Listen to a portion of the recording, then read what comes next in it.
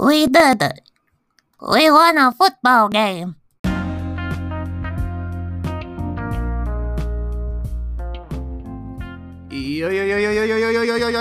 Yo, that's pretty cringe of an opening. What's up?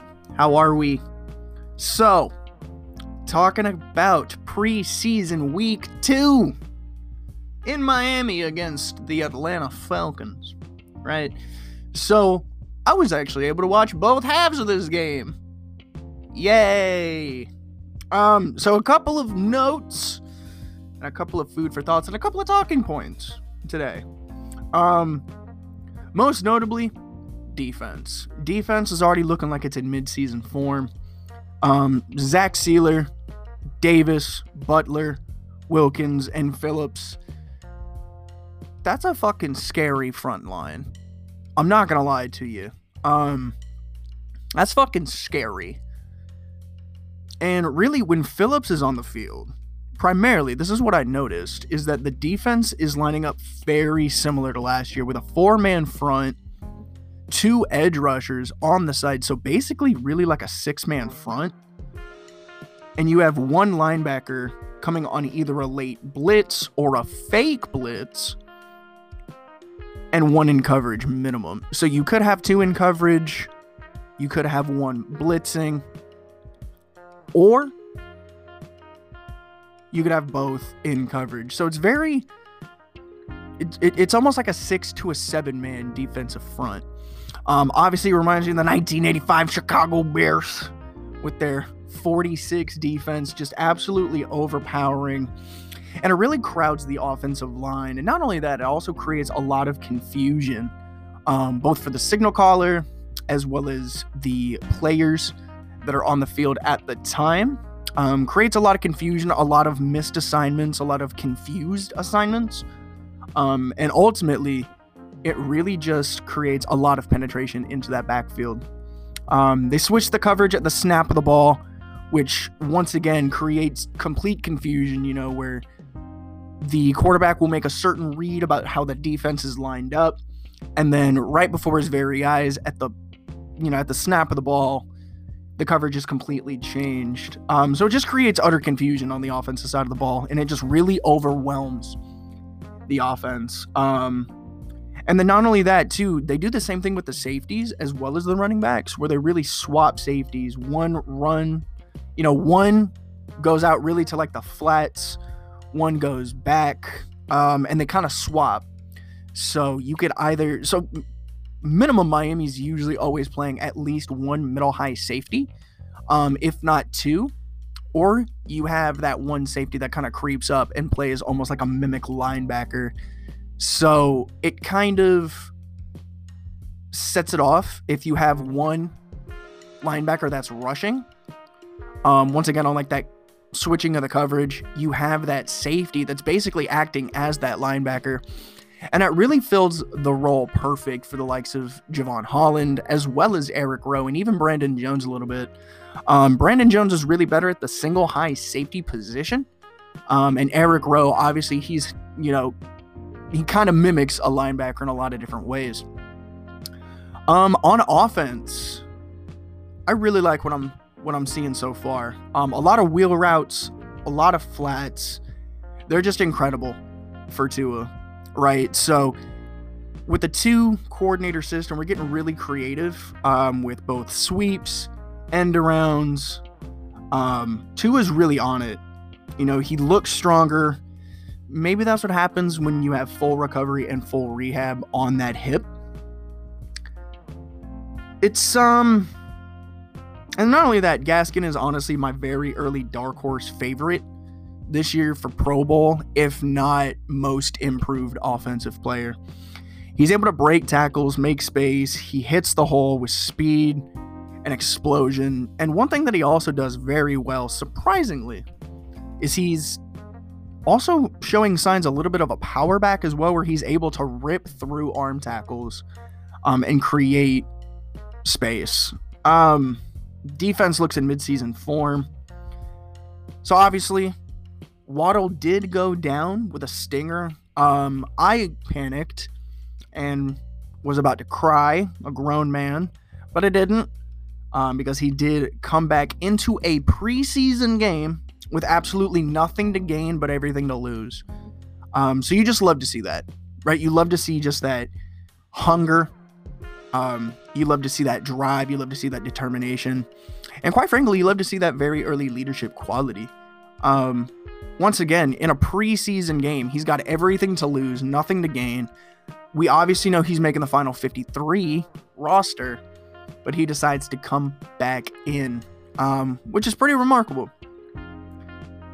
A majority of the play calling that was going on in this game really flats to slot receivers and even drags across the middle. And I find that very interesting because with the fast slot guys, they're not only able to create separation at the line, but they're also able to move somehow laterally as well as vertically at the exact same time. Their speed lets them break the defensive backs to the corners or on breaks towards the inside of the field if they decide to cut up, if they do have that lead block or not.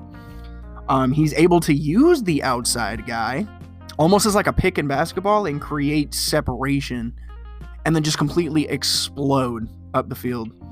It keeps the offense constantly moving, and it tires the defense to eventually open up to that long ball, whether it be to Gesicki, to Waddle, or to Parker, or hell, even Jakeem Grant sometimes. And the way that they do that is it really just sucks the defense almost into like a narrow funnel, right? And, it causes mismatches down the field, or even crash the middle on quick slant routes. And it really reminds me almost of like the offensive scheme that we ran with Chad Pennington, because it's really just a straight grit and grind offense. We're on the field a lot, very safe throws, leading to good offense, long drives. That's incredible, right? The only downside to that, is it does make the offense somewhat predictable, but hard to defend. And it puts pressure on the defense that if there's a large deficit for the offense to overcome, it might be a little hard given game and clock management. And with that being said, later on in the game, it makes the play calling fairly obvious, and tough to overcome, really, if there is a time constraint. But it does allow Gesicki, Durham Smythe, even Hunter Long, to absolutely feast, because the defensive backs are now creeping up the field, and it's leaving the linebackers in coverage, so you are able to hit Gesicki in a post down the middle, which is incredible. So it somehow widens out that field because now they're expecting everything to run to the outside. My main standout really for the offense is every single offensive weapon putting in an incredible second effort to gain additional yardage. It's just straight up grit and grind offense. I love it. Absolutely love it. Gaskin, 2 touchdowns in the opening half, 1 running, 1 receiving. So talking about that grit and grind offense, the first drive, 11 plays and a touchdown. Second drive was 12 plays, 66 yards, and took up 6 minutes and 30 seconds. That's almost the entire quarter, or about half the quarter. Little interesting thing is Gesicki did go to what is called the tight end university. I think my uncle did something like that with me when I was a child, where he's really working with the best tight ends in the league, looking to have a big, season, even better than last year. Kind of makes me forget about Mr. Randy McMichael. I do miss Randy. Randy, if you're listening, what's up? Obviously, another big thing, Sam Agavon. We need to talk about Sam Agavon. That kid is an absolute rocket. 10 tackles, 6 solo, 4 sacks, and a safety. He might mess around, get a starting spot, but before anything else, the NFLPA is definitely going to come knocking, checking for PEDs. Oh boy. The defense just looks fantastic, right? Nick Needham, obviously, is having an incredible camp, an incredible preseason with yet another pass breakup, which would have been a surefire touchdown. So I love the fact that we got him. He's slowly becoming one of my favorites on the defensive side of the ball. We're able to make a 4th down goal line stand with a pass breakup by Eric Rowe. But speaking of defensive backs, Justin Coleman, jury's out on him. He's been getting beat pretty regularly, but he's put in a good camp so far. So my predictions for the defensive backs to make the 53-man roster, obviously X, obviously Byron, Nick Needham, Noah Igbenogany, question mark, McCourty, question mark, Rowe, and then up for grabs between the former FAU Owl, let's go FAU alumni, Crevion LeBlanc, and Coleman. The defense does look fairly complete. We just need to figure out who's going to make that final roster, which is a very, very sticky situation. That's hard, right, to figure out what he wants to do. Because obviously, right, a lot of guys are going to be making the practice squad and they're going to get picked up, and that in and of itself, it's pretty scary. But also, you obviously know this podcast. You know we're going to talk about Tua a lot, right? So he's able to have incredible pocket presence. You know, he looks fantastic. He threw an absolute rocket to Gesicki. And the difference really from year 1 to year 2 is astronomical. Now, I know a lot of people are saying, oh, it's just preseason, right? I get that. But any kind of growth that you see is fantastic, right? It's one thing to sit there and be like, oh, well, it's just preseason, right?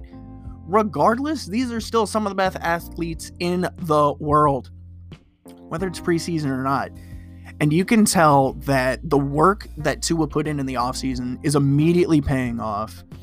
The development's there, the chemistry's there, confidence, pocket presence, the spiral of the ball, his pocket awareness of when to throw, when to run, when to audible.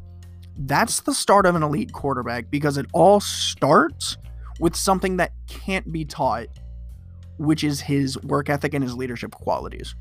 And that's really the reason why we love this kid so much, is not only is his potential the absolute highest that I've seen in years for quarterbacks,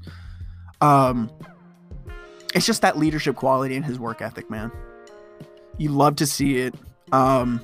He has complete trust in his offense, which is everything, really, in the ultimate team game of football. The trust is there to know where his guys are going to be, when to get it to him, how to get it to him, and really where to get it to him. The coaching staff, front office completely trust him. It's showing on and off the field. You got to love it. I'm excited for the regular season. I really am. Obviously, I got to give a shout out to my boy Kirk Merritt. Kirk Merritt catching a touchdown. What up, my boy? Main takeaway from this game: we are loaded with talent and weapons, and it's going to be very hard to cut the roster down with the amount of talent that is on this field. So we definitely have QB 1 and 2 with Tua and Brissett. Defense looks completely solid. The running game, we've got like a 3-headed monster between Gaskin, Ahmed, as well as even Brown. Crazy talent at the wide receiver. I love that these guys are getting reps. Hollins, Merritt, Foster, Perry. It's going to be hard to cut that roster, especially with Hearns out. I'd love to see all of them on the roster, but obviously, being placed on the practice squad is an inevitability for some of these guys, and well, quite frankly, they're gonna get picked up, which makes me worry, which really does. But it's just an incredible game, right, from the Dolphins, preseason or not. It's really hard to try to pick apart negatives from this based on what everybody, not just the offense, what everybody was able to do on both sides of the ball at every single level. Myles Gaskin really put in an incredible performance. The offensive line actually played a lot better this week as opposed to last week. And that includes rookie Liam Eichenberg, who took first team reps at right tackle. And he looked pretty consistent down to downs. He really did. So it's really a toss-up right now between Austin Jackson and Liam Eichenberg, because I can see the starting lineup obviously being Solomon Kinley, Michael Dieter, Robert Hunt, Liam Eichenberg, but it really tosses up that question between Austin Jackson and Jesse Davis, just the absolute journeyman that Jesse Davis has been for us, playing just about everywhere. So it's hard, to really figure out who's going to be that starting five, just because we're so young as well. Now, my prediction for what it's going to be opening day will probably be going from left to right here. Austin Jackson out at left tackle, Solomon Kinley left guard, Michael Dieter at center, with the loss of Ted Karras, Robert Hunt at right guard, and Liam Eichenberg at right tackle. Robert Hunt and Solomon Kinley have always been my favorite offensive linemen that have been here. He's incredible. I love it. It's incredible. And so far during this preseason, going back to Tua is 7 for 8 for 115 yards on third downs. This preseason, that was a big time issue for him last year during the regular season. He had a great night, 107.7 rating, completing 16 of 23 passes for 183 yards and a touchdown. Calm, collected, showed advanced eye manipulation where he's able to fake those DBs. And really put a lot of doubt in people that are saying, oh, he doesn't have an arm. Yes, he does. It's great to see the connection between Tua and Waddle coming alive again. I love it. There's too many good to overcome and to really talk about individually. So let me know down below, who do you think was your player of the game? Mine, definitely Sam Eguavoen. Guy's an absolute animal. NFLPA is definitely going to be cracking down on him for PEDs before opening week. I'm excited. I'm excited for the season. I'm excited for this team. Much better performance from week 1 to week 2, even though it is the preseason. Take it with a grain of salt. I'm aware. But I'm still very excited. So, as always, thank you so much for listening. If you are brand new here, you already know what to do. Hit that subscribe and rate us 5 stars. Helps us with the algorithm and helps us bring in more family members. As always, I love all of you. God bless and go Miami Dolphins.